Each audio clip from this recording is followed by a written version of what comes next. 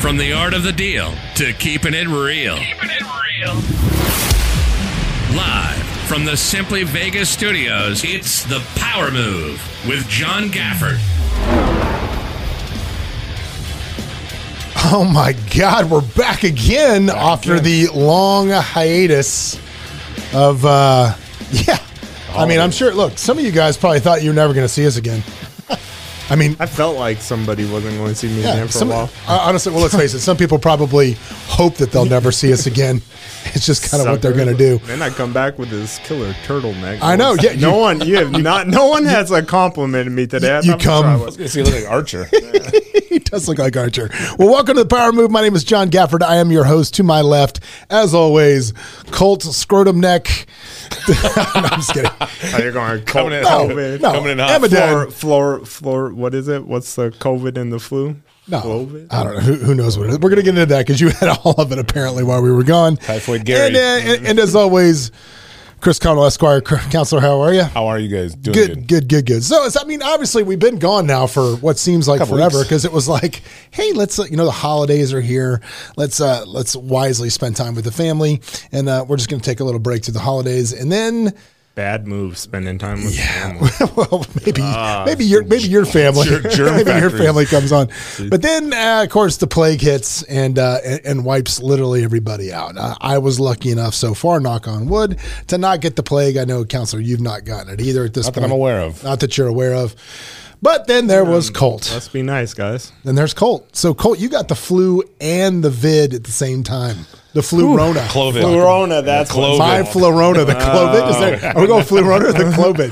I tell you what, I knew it wasn't good when I had a migraine for 2 days straight. And then I woke up the next day and I'm like shivering and fevering. It was bad. And then I went to the urgent care and they tested everybody and said, go home. Yeah. And they wouldn't let me go home. And I thought, okay, what's going on? Are you safer in the urgent care? I mean, with a vet at home, where are you safer? For sure, urgent care. Yeah. At least they talked to me. My wife was so pissed off at me. We had such a because we're out of town, right? I'm out of town. I'm stuck up in Utah. Right. It's beautiful, snowing. It's beautiful looking, but we got quarantined up there, and she was not happy at all with me. Like I did it on purpose. Was she gonna be mad that you actually got it from your next door neighbor?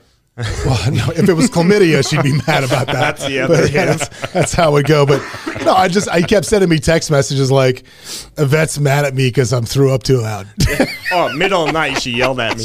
I'm sitting there with a migraine thrown up, ready, like damn near in tears. Like it was bad. I mean, the consideration. Have some consideration. Yeah, it hit me bad for 5 days of really bad, really bad. And my business partner Scott also probably should have been in a hospital. But my wife's like mad that I'm throwing up and crying at the same time in a fetal thing. Can we talk about Scott for a minute? Because I think Scott is a cautionary tale of this. Okay, listen.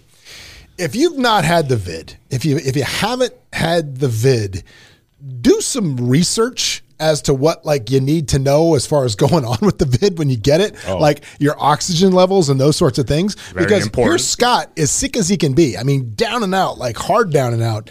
And Gidget is like, "What's your oxygen?" He's like, "I don't know. How do you figure that out?" Pulse oximeter. It's like, what's that? I don't know. Look, here's the deal. Spend the $10, get the pulse thing. I got one in my flight bag. Yeah, okay, there you go. So as a pilot, you have to know. Is that a pilot flex? Recreational pilots. When you get carbon dioxide poisoning, right? Yeah, you gotta know. You want it, and one way to kind of find out is you have a pulse oximeter in your flight bag. Smart. No, but I think part of it was Scott just had no idea about anything. And he lives by himself. Yeah. He doesn't have his. Oh gosh. No, Gidget was going to send out the troops after him. No, if you haven't had COVID, look, you need to get this little thing. It's called a pulsometer. It tells you how much oxygen you have. If you get below, what is it? They said 89 or 88. I think you're dead by that point. Oh, no. 88? No, I think 88 is the 89 is the number. I was 89, 90. Yeah, they say 88, I think, is the number to go to the hospital. Okay. Yeah, but spend the $10 now and get this. If you haven't gotten this, you're probably going to get it. So better safe than sorry. Don't get caught. He didn't know anything about the Regeneron treatment, which we got that done right away. He didn't know anything about anything. I mean, he was 88 oxygen. Yeah, I know, dude. He was bad. He was really bad living by himself, right? No clue about anything. Like, well, what should I do? I mean, do I just tough it out? No, dude, you go get a Z-Pack. I mean, there's things you got to do here. So let me ask you a question now. I don't want to get into, a bunch of people talking about science that don't understand how this works, but why, what's with the Z-Pack? I always talking about getting antibacterial kind of. Dude, I don't know. I don't understand that. They gave me the Z-Pack. I think it was throw the kitchen sink at it. I think it's just throw the kitchen sink at it. I think that was the extent of it, just throw the kitchen sink and be done with it. Yeah, let me tell you this. Everybody can downplay COVID, and yes, your political views will make you have a thought process on it, right? Like, I'm fully vaccinated. I have not stopped my life maybe for 4 days of quarantine. So I've been working, traveling through this pandemic, been around people. I've yet to get it. Okay. I got it. It freaking was miserable. Yeah. And you might be lucky. My son had it. It was a bad head cold. My mom and dad have it right now. They wouldn't even know they have it, right? It hits you differently, so you got to be prepared just in case it does hit you like well, dude, I got to tell you, something that I hope goes away, but I don't think it will, because I think after COVID, it'll just be something else. It is alarming to me on both sides of this issue how many people have attached their personal identity to their personal thoughts about a virus. Well, yeah, that's just tribalism at its most contemporaneous. But everybody does it for everything. There's so many times issues will come up, and you go, "Why do you even have an opinion?" Yeah, it's just why do you care? Yeah. What do you care? Like it just, and I mean, like literally, it's every single Facebook post. And I'm talking about both sides of this. I mean, there's certain people that I got to mute because I'm just so sick of their armchair quarterback expertise. Sure. I think the best quote I ever saw was, not a quote, but a meme the other day. Again, on both sides of the issue, I don't care which side you're on. This meme said, I have like a PhD in something from Harvard. Yeah. I have a so-and-so from John Hopkins. So much lab work. And I'm a doctor. But John 159472 just told me I'm an idiot. Bullshit. Yeah. John 124 said that was bullshit. Who's got a profile picture with him and a fish. Just told me I'm completely full of shit. I still know, but it is absurd that people. But that's the thing about Dunning-Kruger. We have we love the Dunning-Kruger. We need the Dunning-Kruger chime in. We do. But it does. It gives people a false sense of understanding, right? They go, I did my own research. You go, no. You can't self-select what you want to research and call it research, right? Yeah. Research is where you start with a hypothesis and then you test it, come up with it's a whole scientific process. Science is totally ambivalent as to how you feel about anything. Yeah, it doesn't care. If science will come back and say, no, this is more likely if you're this. You know, it's just period. I don't care. I don't want to go too far down the COVID hole. No, this is on both sides of the issue. If you are waking up in the morning and you are looking for something to support your opinion, so you can then repost it on social media on either side of this issue, you're doing it wrong. You're just doing it wrong. I mean, dude, find something, and we're going to talk a little bit about this, not this episode, but the next episode, which we're going to record after this. I'll give you a little sneak peek as to what it is, because I got it out here. The research is done. But on the next episode, a very special episode of The Power Move, we'll be discussing Stoicism. Because people often, ask me how I do a lot of things that I do, how I get through things. And so if you've never been experienced to classic Stoicism, we're going to talk about some of that stuff. And some of that goes along with what we're talking about now. But for this particular episode, there's a lot of stuff to unpack. We haven't been here for a while. I've done some things. We've had some great things go on, and we've had some bad things go on out there. And I want to kind of talk about all this. The first thing I want to talk about, because it's going to be the title of this episode, because it's going to be like clickbait deluxe. Sure. Right? It's going to be like the power clickbait. You're doing it right. Yeah, it's going to be the super clickbait is, while we were on hiatus, yes, I bought a private jet. And I want to kind of talk about that thought process of alternative investments and why I buy a private jet and what that means and how it's a business and it's not just a flex. Frivolous, yeah. And we've talked before many times. I'd be impressed if you bought 2 private jets, but one. Well, shockingly enough, Colt, we are buying another one, and I'll tell you about that in a minute. So we've talked before, like it's so funny. I had a situation this weekend where I went to look at a 7-figure flip with my partner that I do flips with, and we were looking at this house, and I pulled up, and I was in my Ford Bronco. My partner, who is, got a ton of money, is in his, Chevy truck. And the agent pulls up in a really nice car. And it was just like, and I know that car was probably beyond a little bit where they were. And we were talking, and it was funny. And I said the comment, I said, it's funny when you're coming up, man, when you're coming up in business, you think, I can't wait till I can drive whatever I want. Mm-hmm. And then when you get to the place where you can actually drive whatever you want is going to change dramatically. Right. Like it just gets there. Like we talked before, like, we debated the Rolls Royce. We debated buying the Wraith. We debated buying all of that stuff. And when I really broke that down and I looked, I've got a really nice car other than my car that the Bronco. I've got another nice car. It sits in the garage. I've had that car for 3 years. And I do want to point out, though, that I did have the opportunity to kind of let you know how much that 430 was, The which one? The 430 as opposed to the 488. Yes, you did. You did. I just want to point that out. We were talking Ferraris. You did put your input on the 430 instead of the 488. But I look at it this way. I've got this really nice car. It's sitting in my garage. I've had it for 3 years. It's got 8,200 miles on it. It sits there and does nothing. So I spent a ton of money on this car, and it's sitting in my garage doing nothing. And that kind of started to play a little bit into the thought process of this private jet for me. Because keep in mind, we did not buy this private jet to sit it in a hangar in Henderson, and then whenever I want it, I can pick up the phone and call and say, gas up the jet, we're going to Cabo. Right. That's not. We've got time for that. Yeah, it is. That was not the intention of this plane. And my partner brought it to me and said, hey, we're going to do this, and we're going to run it like a business, and here's the difference. It pencils out with one plane. It does, because the plane that we bought is a Dassault Falcon 50. You can look it up. It's a really good fuel efficient, mid-range fuel efficient jet. It'll fly from here to Honolulu. It'll fly from here to New York, and then New York to London if I want. It's a long range jet. Well, mid-range, 3,400 miles is how far it'll go, which is far enough for me. Right. And the overall operating expenses on this jet, with one, including the hangar and the cruise and everything else, is about $138,000 a month, which sounds like a lot, including the debt service and everything else that's associated with this. But when you look at the cost to operate the airplane in the air, all included, everything is about $2,500, and the going rate for that plane to be leased is $6,000 an hour. Well, now you're talking about a business that makes sense. Last week, Jets.com chartered the plane for the whole week. They resold it. They took their charters and they resold the plane and put it up there. And they did it for, I think it was $150,000 for 30 hours. They took the plane. So that 1 week from Jets.com covered the entire cost. Now, we didn't buy this so I can, join the Mile High Club and be rocking around, quick, easy flights. It also didn't mean that, but yeah, it did not mean that. Right.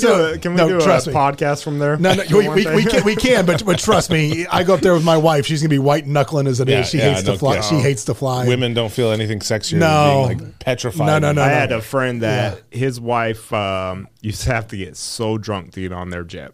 Like she hated it. She had to every time. Yep. I told kids that was a pitch. I said, no, babe. I said, we're going to have booze on the plane, whatever you want. You can get whatever you want. She had to. My wife will never get in the plane with me. She'll get in this plane.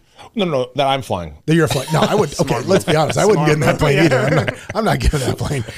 Would you get a plane that I'm flying? But it doesn't matter. It doesn't. One of us has a license. No, even if I got a license, I wouldn't get a plane that I was operating. I'd get in a plane with you. No, I don't. Sure. I'll barely get in a car with me. Just fly a plane. No thanks. But no. So the thing with the planes is, if you do it at scale, which we're going to try to do, we're going to buy another plane and then another plane after that. Same type of planes.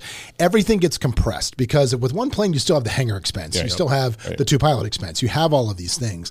But when you get multiple planes that are always out moving and out chartered, now you need one hangar for 3 planes.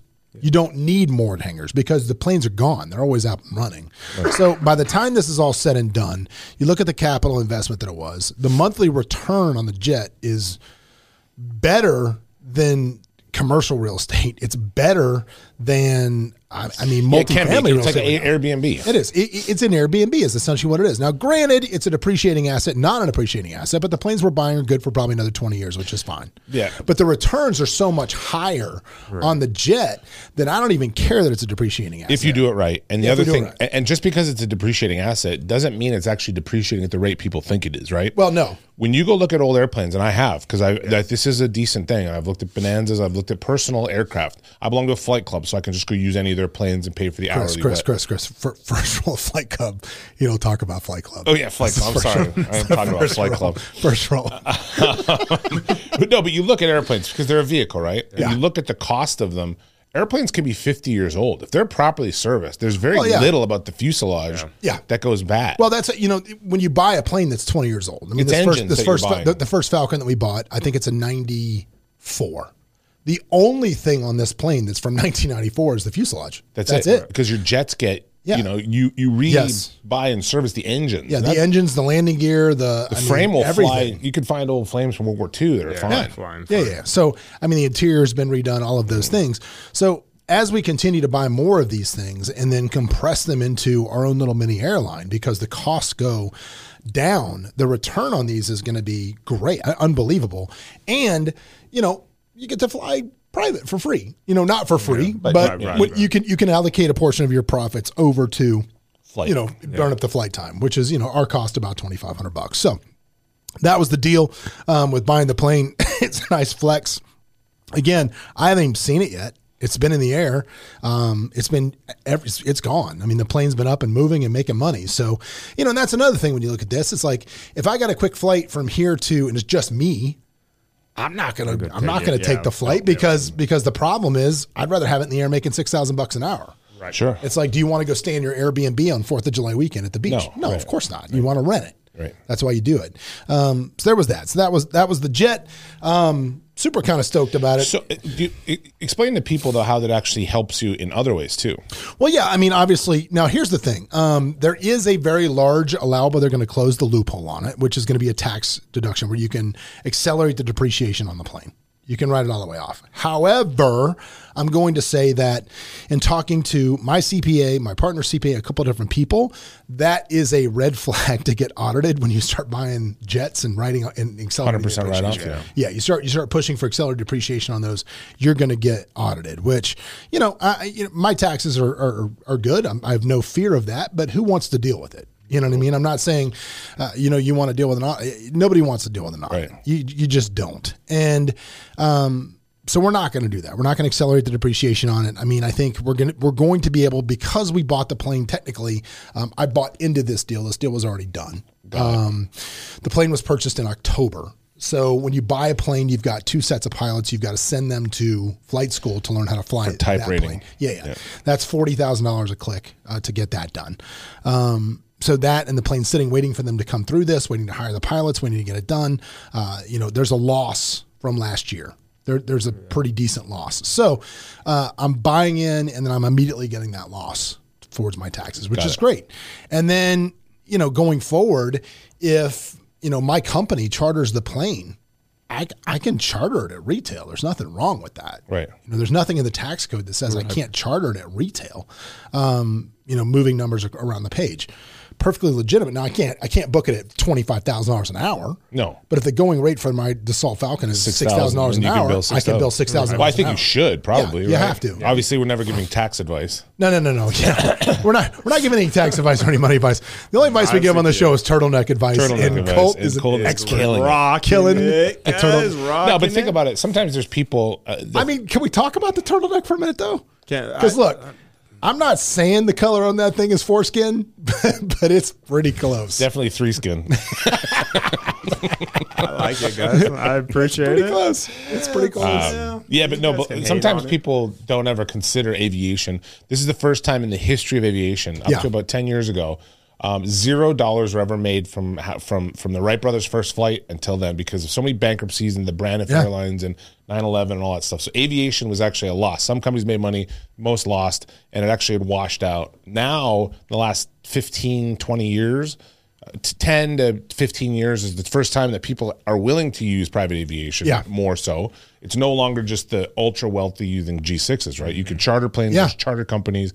There's a lot more flexibility because of the logistics of the internet and technology. Well, I think also you look at just the sheer amount of money out there. The amount of money and the fact that you go on your plane, your phone. Does anybody know where this money's coming from? Is everybody just making millions in NFTs? It's been printed. Is that what's happening? 70-something% was created in the last couple 18 months. Yeah. It's insane. But it's devalued.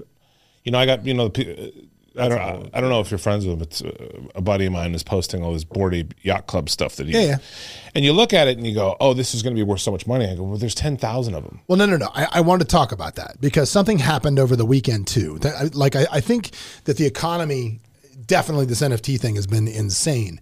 But I think you're already starting to see a move from. I mean, everybody, it seems like, is printing an NFT line right now. Right. Yeah. Everybody in their grandparents, get my NFTs, get my NFTs. Yeah, I mean, I saw it was a Vegas Dave was like, I'm printing NFTs. Like, really? Shit. Like, Beanie Babies. I have Chris Connell Beanie Babies. Yeah, like whatever. I watched a documentary on that. Was sick. Pretty cool.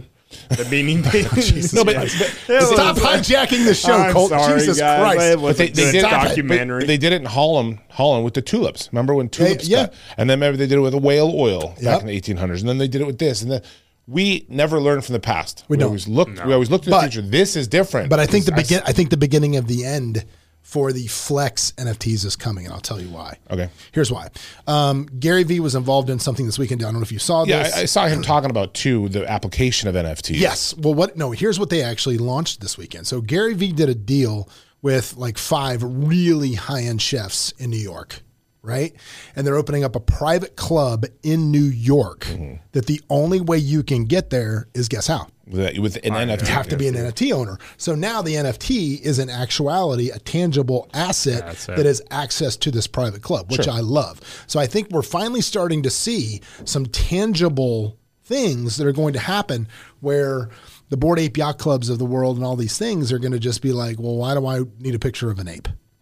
I want to get something that's tangible that I can use. And you could put that into any sort of business, right? You could do a joint ownership of a house and say, well, you need to buy this NFT. Yeah. So it's really what you're buying again, is the tangible. I like the first mover thing. I like some of those things, but I look at it and go, if this falls out of favor, your $400,000 investment's worthless. It's like, well, Snoop owns one. I don't really care. What does that matter? Is Snoop inviting me to his house? If you have this NFT, if you're a Bored Ape member, right? You get to come to the most exclusive parties ever. Well, see, that's what Gary Vee's doing. That's what I said. I said, that's fine. Yeah. That's a social club membership you're buying. You're not buying an NFT. Okay. But if that's not explicit in the contract, if that can be yanked from under me at any point in time, if Eminem doesn't want me over at his house, I'm out. Then it's worthless. I'm out. Well, see, again, that's what I was talking. I was talking about the metaverse with somebody the other day, and there's been all this land sold in the metaverse. Yeah, Snoop Dogg's neighbor just sold. No, but here's my point with the metaverse. Look at how many times that Elon Musk, for shits and giggles, has crashed his own stock. Sure. Just to say, manipulated. I'm going to crash my stock as it's funny. Throw one tweet out and just watch it crash. I mean, you're telling me that one of these guys is not going to invent some metaverse, whatever it is, and then just for shits and giggles pull the plug? Sure. And then, what are you going to do? Nothing. There's nothing. When you go into those things, there's nothing guaranteeing you the right that it's going to be plugged in. It just doesn't exist. John, what do we always say? What do we always say, Colt, on the show? Everybody's cool until they're not. Yep. Everybody's cool until they are. And so what happens when this gets weird, right? And someone sues the metaverse for some.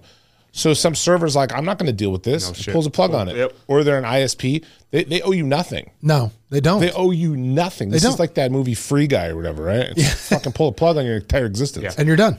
It's over. And you're completely done. I mean, look, I think it's a gold rush. Sure. I don't know if it's a gold sustain. No, so here's the thing too, is there's a bunch of these tech guys go, you just don't understand. Yeah. And I go, no. I really understand what you think you understand. Yeah. I promise you. Yeah. But I've seen this go in many different ways, not just years of investing and reading books about traditional investments of assets. I understand the value of licensing, the value of intellectual property. I understand that servers just don't usually get the plug pulled. But things can sour in a second. Look at MySpace.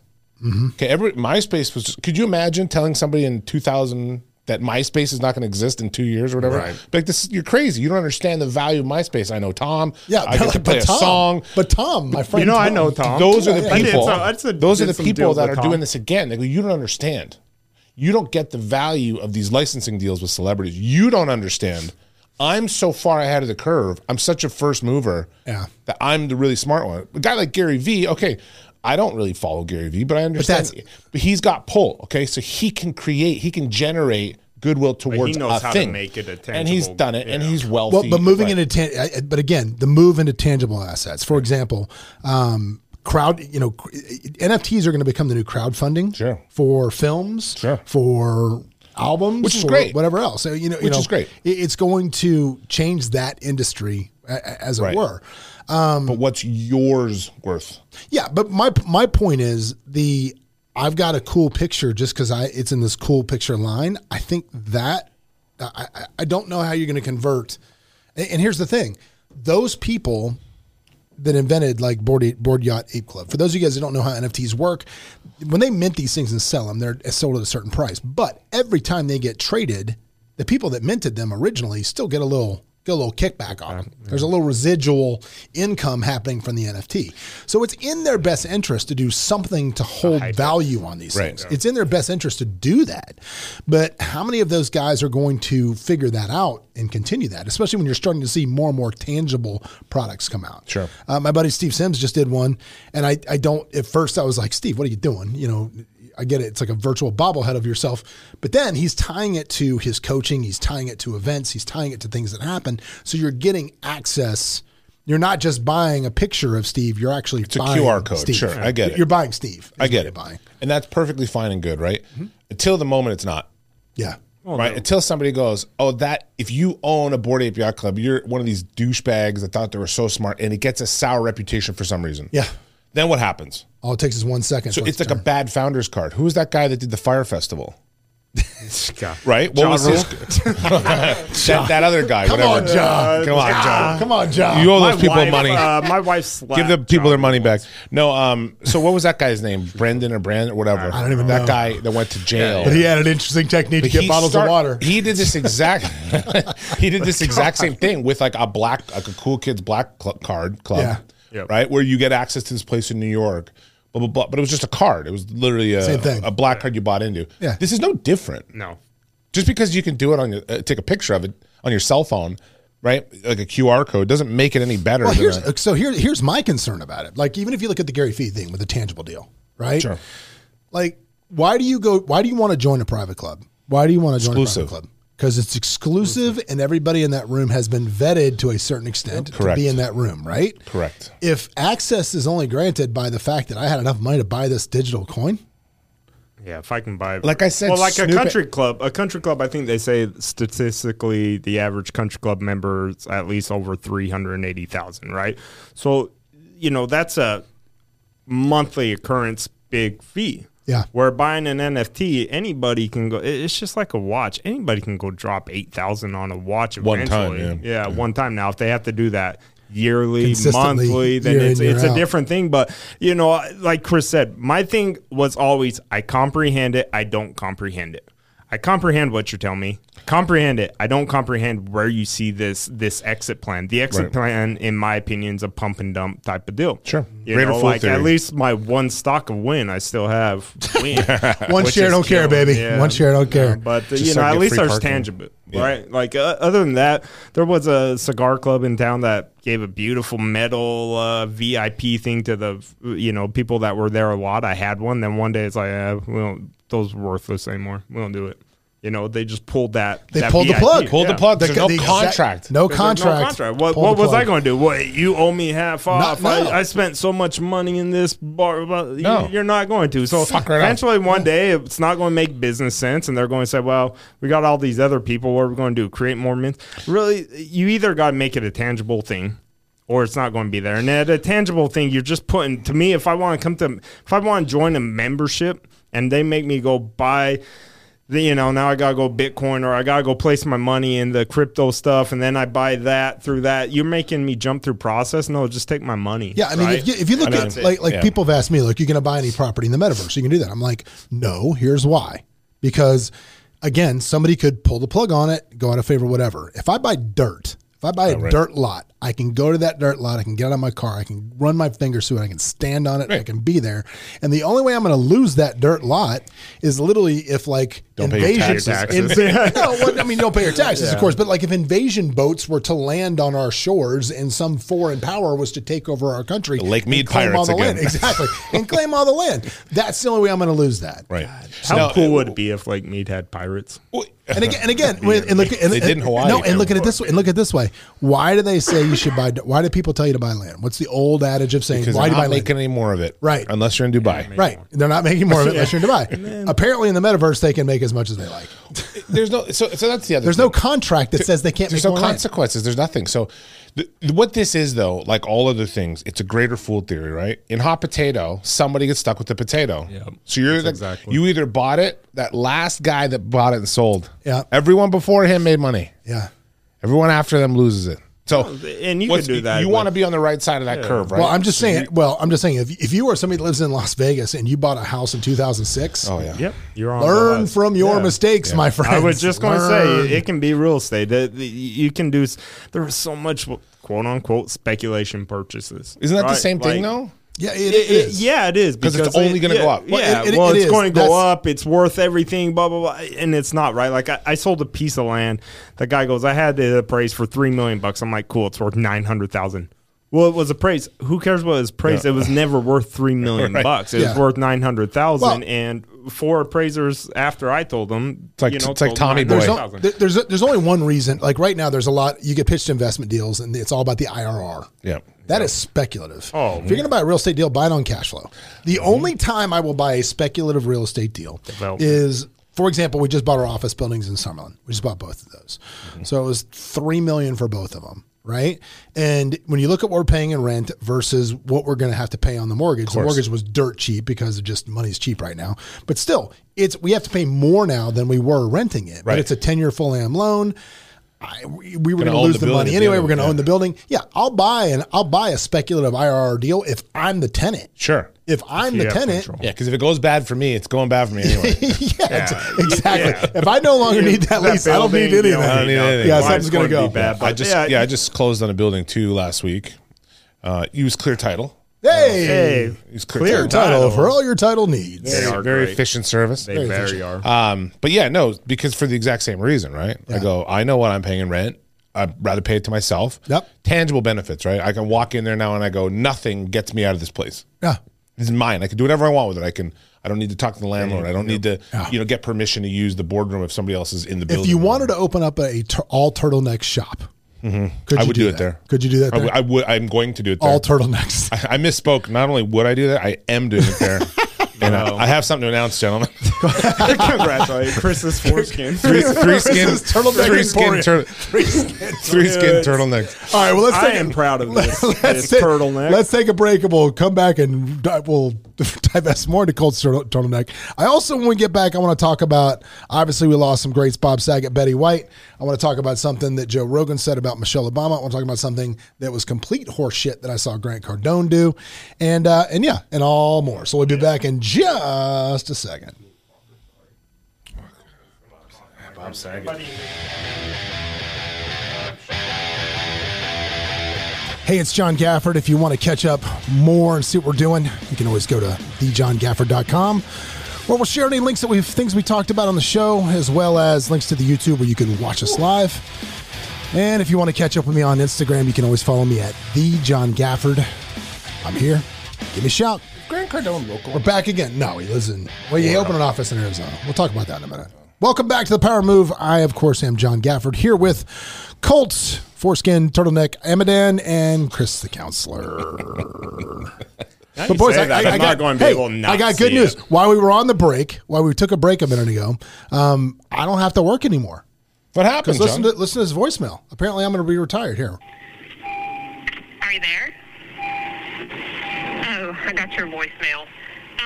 This is Mary. You mentioned you wanted to ethically make some extra cash without having to lift a finger. If you're still interested in making some extra cash, give me a call. All right, I'm not going to give it All right, but I do. You have to lift a finger. No, I do want to talk about. I do want to talk about that voicemail though. Because it's horseshit. Of course it is. Whatever. Didn't talk to me about Mary, but I will say this: I'm gonna give you a sales tip right out of the box. Something I did like about that voicemail, which is how I leave it, how I leave voicemails, and how I coach our people to leave voicemails. Because Colt, what is the purpose of a voicemail? Call back. That's it, right? I mean, so many people in sales want to pitch a machine, dude. They get on and they want to pitch and they want to try to sell the machine. Oh, let me tell you why you need to call me back. I got XYZ. You need to do this, blah, blah, blah. The only purpose of a voicemail is just to get a call back. I love your guys' voicemail. That's it. So she did a little bit of it, which was good. Key number one in that voicemail was she tried to build familiarity and acting like we knew her. Oh, hey, is this you? Oh, I'm sorry, I got John. I got your voicemail. How you were saying this? Oh, yeah, I got your voicemail. But when they're starting off with a disingenuous premise, like, I don't know you. No. But here's the point. The point is you call them and you just say, "Hey, Bob, it's John. Look, hey, you know what?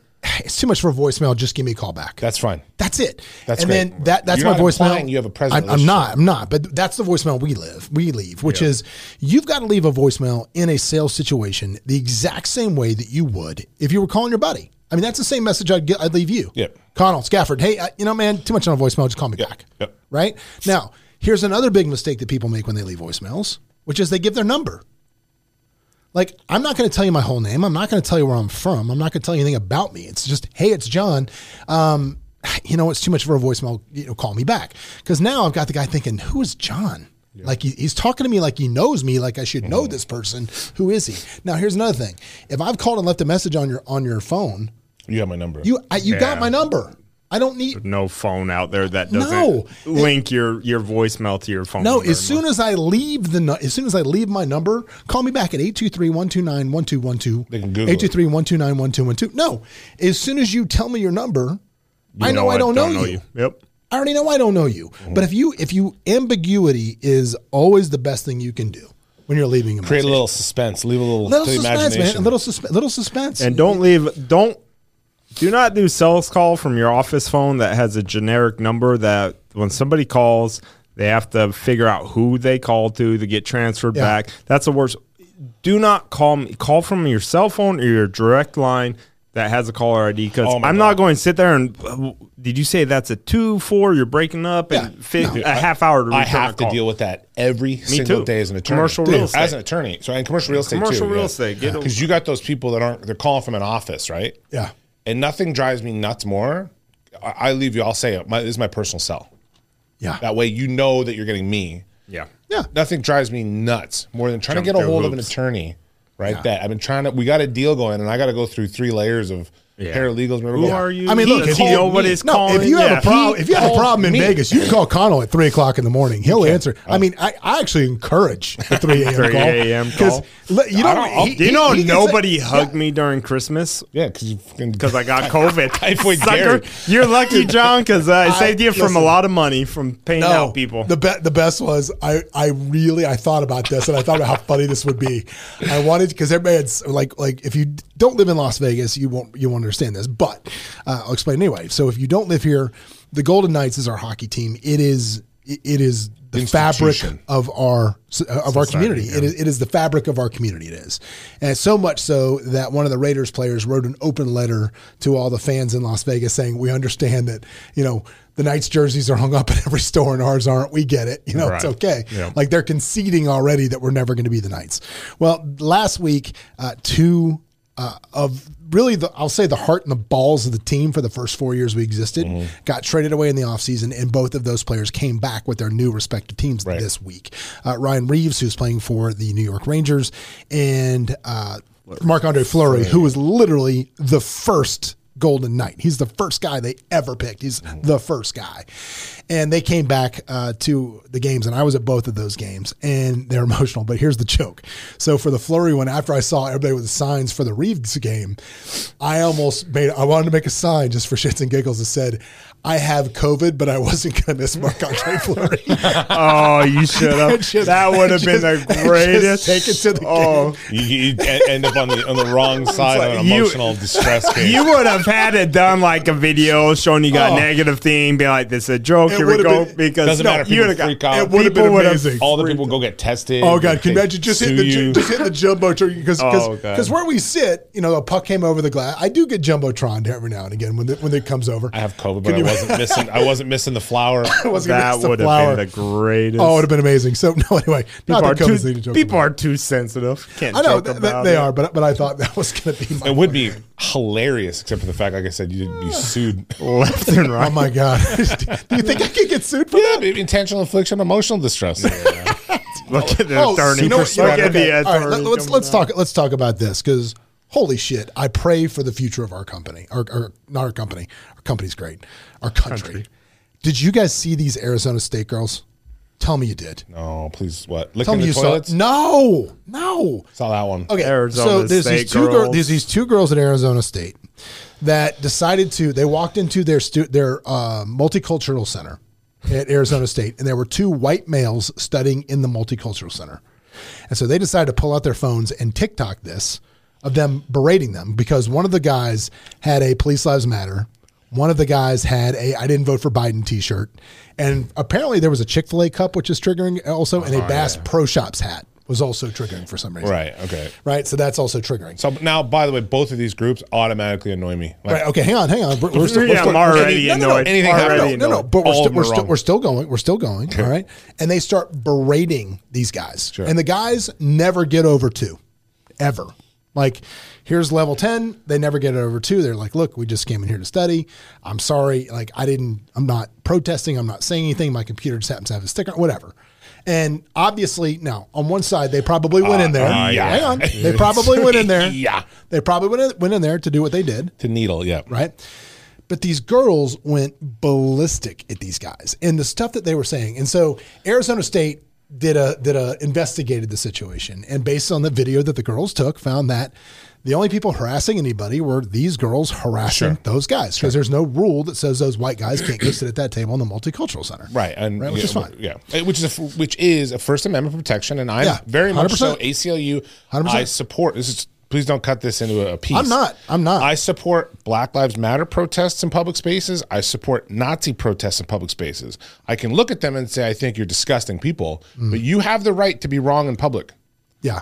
And you don't have the right to burn shit down, though. Anybody. Well, you can't create a danger for it, but you have a right to burn a flag. And I stand by your right as an American. I don't care if you burn a flag. No, listen. If you bought it, you can burn whatever you want. You can't burn somebody's business. You can't destroy other people's properties, of course. But I believe that this country needs to go back to that, where I don't have to like you, but I do have to respect your right to have. I don't respect your opinions. I respect your right to be wrong and right. Right. But my point was with these Arizona State girls. So the Arizona State finds them to be the ones that were harassing these guys, and they say they want you to write a 3-page paper on inclusion, and you're on probation. That's basically what happened. So then these girls go back on the video, and again, not about the cause.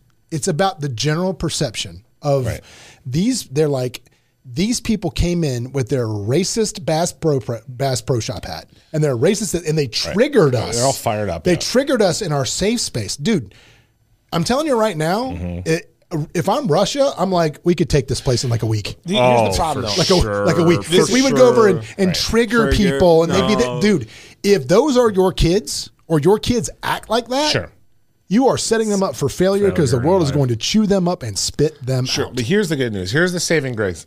Like with all things, what you see and what you hear about in public are not the reality of it. 99% of kids going to college will just be like, oh, those guys are fucking idiots. Did you see that one girl, the one who shit her pants, the right-wing girl that tries to make videos, the one who shit her pants at a frat party? No. She went onto a liberal campus and started asking. Was this on her OnlyFans? What are you talking about? Oh, man. I don't watch Young Turks, but Young Turks was on like a next clip, and I just overheard it.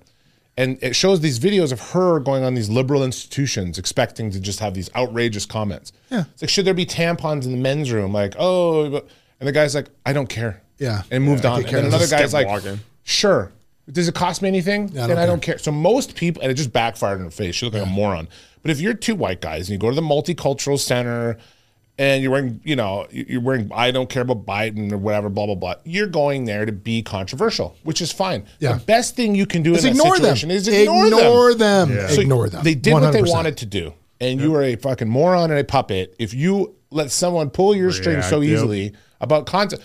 Nobody cares. But again, I think there are college age kids on both sides of these issues, on both sides of conservative and liberal, that are equally fragile in the worst possible. There is so much fragility. But here's the thing. So college campuses, yes, are definitely left. And I don't mean to be I think it's both sides. This is not about a left or right. It's tougher to be a young Republican academic. Right, because the world's moving away from that. Yeah, but just in general, I think it's coming back. But it's coming back. I think in the business, I think you're going to see some Michael Keatons come popping up real quick in academia. No, I don't know about academia. No, but I think that Michael Keatons. It may correct to where it should be. Yeah, but at the end of the day, I feel like right now is like the 70s. and you're going to see a snap back to conservatism. Well, I think it already has. I think the "Let's Go Brandon" speeches you see around campus, you wouldn't have saw those 10 years ago. But that's ignorance. No, that's what I'm saying. The problem is they're a lot of these kids are so stupid and have no experience. They still live in their parents' basements. They don't know anything. So if they hear a professor telling them how stupid, the right wing is, then they're going to sit there and think it is. And if you're getting your parents telling you, they're a bunch of idiots, they're going to. It's going back and forth. Here's my thing. You look at, and again, you look at the "Let's Go Brandon" thing, which obviously is what it is. But my thing is, I think what made this country great in its first place is the ability to have civil discord. Of course, civil discord. And at what point? I mean, dude, I don't love Joe Biden's politics. I didn't like Obama's politics. I mean, but at the same time, I never disrespected the office of the president. Sure. I mean, the guy is the president of the United States. And it's you look like an idiot when you disagree as a country. They don't realize people are looking at us and we look like a bunch of idiots both sides. Well, that's because the media is very loud. Now, here's the thing, though. I am 100% on board if you criticize a policy of Joe Biden's. Yeah. So if you say, hey, Joe Biden really fucked this up by this, and this was a better solution. I look at it, I go, hey, that's fair. I go, no, what you're not considering is this. Yeah. That's how political discourse should be in this country, but it's not. It doesn't matter what Joe Biden says. He's an idiot. He's wrong. He's an idiot. idiot. The guy could say the sky is blue and he's fucking wrong. He could cure And that's cancer. the problem in America, is that it doesn't matter. My team is in. Well, everything Trump did is right. Because, right wingers. I know, because again, it's the echo chamber. It's so nuts. We all hear each other saying that everything is right, and I like to hope. Here's the thing: we all have our own political views here that sometimes align, sometimes don't. But I think we can all agree that the way that the majority of people that are super vocal about their dislike of whatever is happening are doing it the wrong way. Totally. Yeah. Worst marketing. The left wing has got to have the worst marketing possible because I believe, this is a core belief of mine, that 70% of people, 80% of people in this country, if marketed to properly, would vote on the left side. And here's why. If properly marketed to. Because when you think about policies about the ultra wealthy, this, that, and the other, most people in this country are below the wealthy, right? So if you could just be like, look, here are great social services. Look at the police. Look at fire. Look at all these great things that if we just put in collectively, blah, blah, blah. If you could steer it away from religion, make it about people's pockets. That's the problem because put everything together. You're not voting on one. The right owns religion, which is ironic, which is a core value. But it's ironic in that, and I don't want to get off on a tangent, but when you look at the tenets of what Christianity is, right? Give to the poor, rich don't get into heaven, all that stuff. If it was marketed better, that wouldn't be an issue because you could get away from the things that turn them off, like gay marriage. And once those things become sort of more normalized and mainstream, you're going to find the next generation is not going to care about those issues so much. Yeah. I'm just saying, like I said, it's a marketing problem, but the left is the worst at it. It brings up my next point, which is going to be incredibly probably unpopular, but we're going to talk about it anyway because I thought it was a good thing. Joe Rogan came out the other day and said that if Michelle Obama ran against Trump, she'd win in a landslide. Is what he said. Really? Yeah, that's what he said. He goes, he thinks Michelle Obama would win in a landslide. And this got me to kind of thinking. It got me thinking about something. I totally disagree with that. You disagree? Well, that's what Rogan said. But here's the thing. Interesting. This is what I'm finding. And I'm finding this, and this is a spouse thing. This is not a husband-wife thing. This is not a wife-husband thing. This is a spouse thing. Right.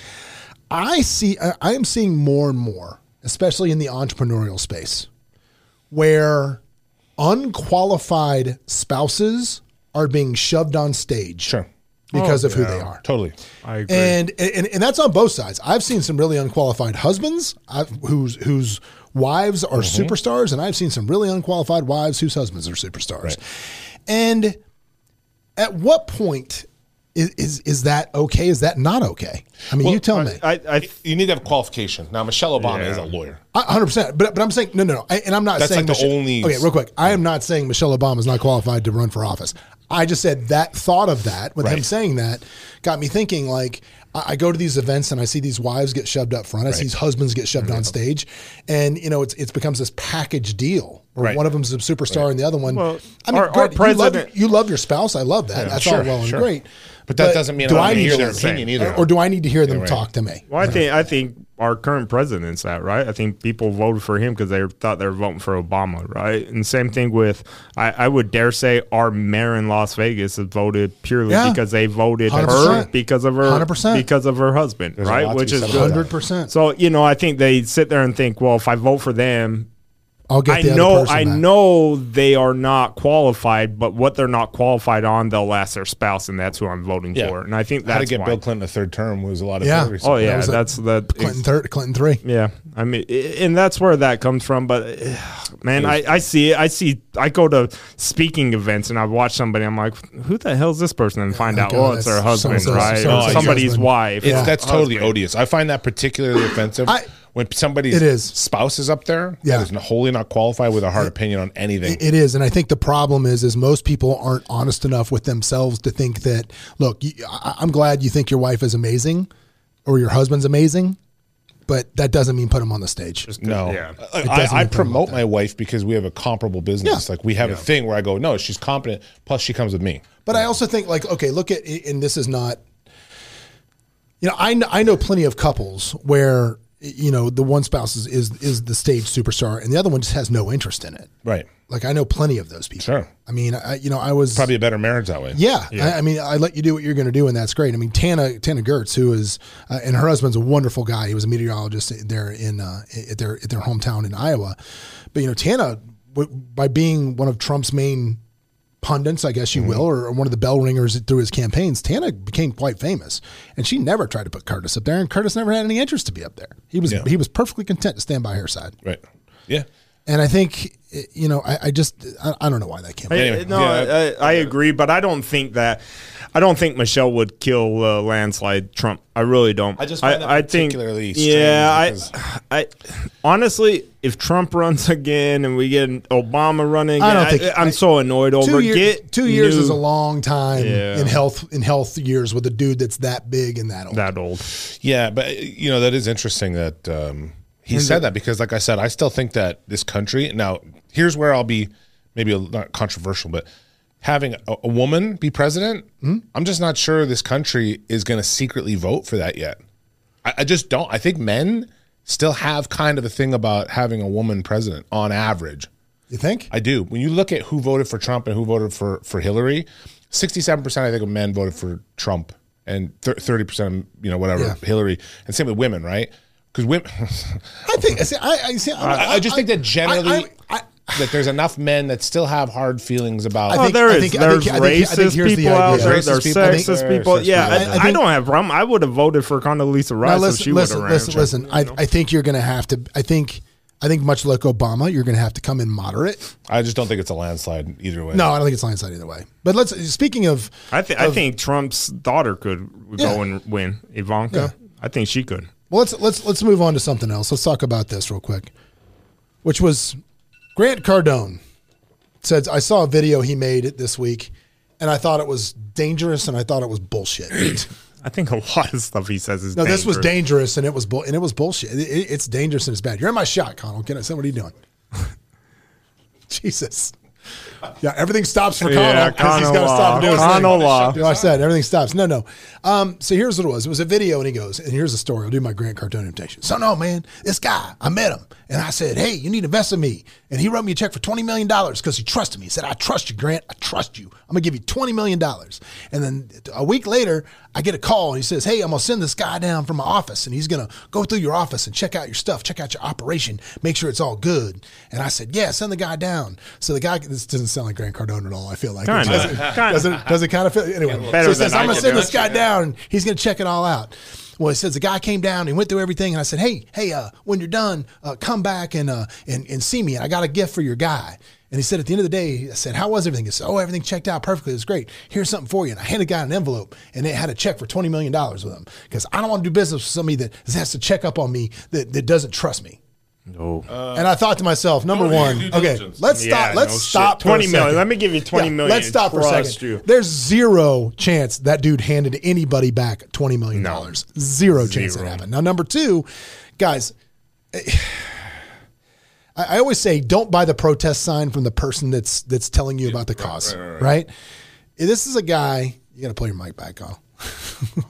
This is a guy that his job is raising money. That's his job, to buy multifamily stuff, and he's been very, very good at it. Right. But if you don't think you should vet every single deal you do, I mean, vet it and pull it apart and look for holes and look for everything. 100%. I mean, I sent you the operating agreement on the jet, and I said, find me a problem in here. Find me the problem. So, if you're doing a deal with your mother, go over it. Vet the deal. Vet everything. Why is that a problem? Because it's easier for him to put that video out and make people that are naive, that might have 10 or 15 grand to rub together to send him to invest with him. Well, I don't have to look at the prospectus. I don't have to look at it because I trust him. He won't do business with me if I don't trust him. A lot of people trusted Madoff. Yeah, a lot of people. That's a good point. I have no clue about this Grant Cardone. I don't know anything about the guy. I have zero, so I'm not. Name. I'm not going to talk bad. I'm not going to talk. I'm not talking. No. I know you're not. That piece of it. Listen, I think it was bullshit. I don't think the story happened. No. I don't think it happened. And then two, I think it's terrible advice that you shouldn't vet every deal all the way out. You should just quote unquote trust people. So you know what? I'm in a 7-figure lawsuit trying to recover 7 figures from a guy that was my roommate at one point. Good friend. Vet the deals that you're still doing. Vet the deals that you're currently in. Yeah. My problem to get vet out. everything. I am not going to slander one guy. I'm going to say, hypothetically, there is a guy out there that was able to put together money from 2008 on. There's absolutely no way you could fucking lose putting money into real estate from 2008 and on. So you might have somebody that's worth $1 billion and be an idiot. You could have bought Porta-Johns and made a fortune on them. So my thing is you are hypothetical.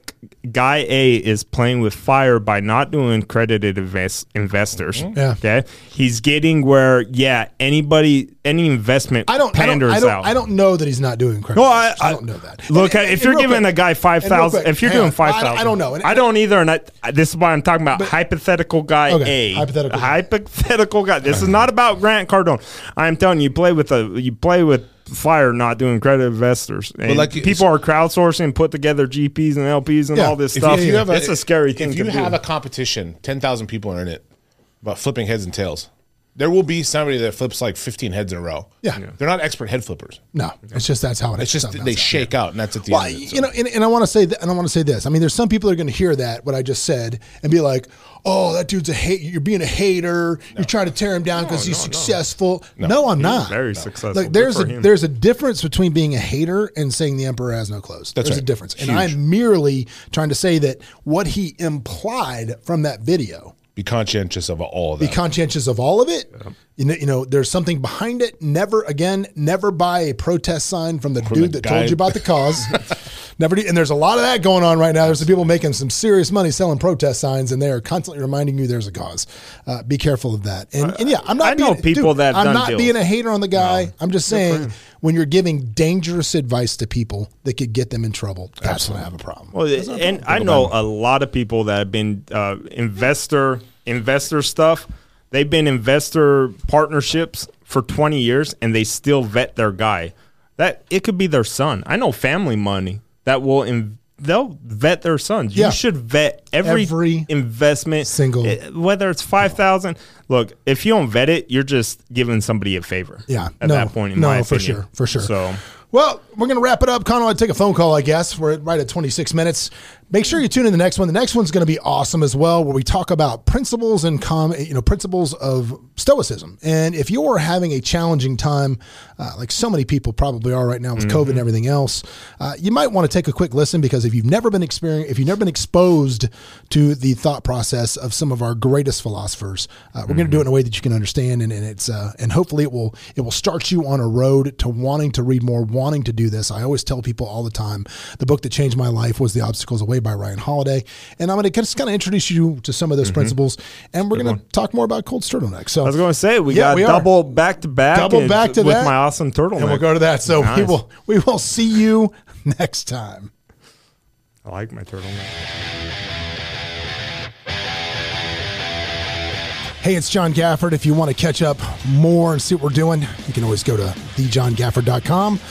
Well, we'll share any links that things we talked about on the show, as well as links to the YouTube where you can watch us live. And if you want to catch up with me on Instagram, you can always follow me at @TheJohnGafford. I'm here. Give me a shout.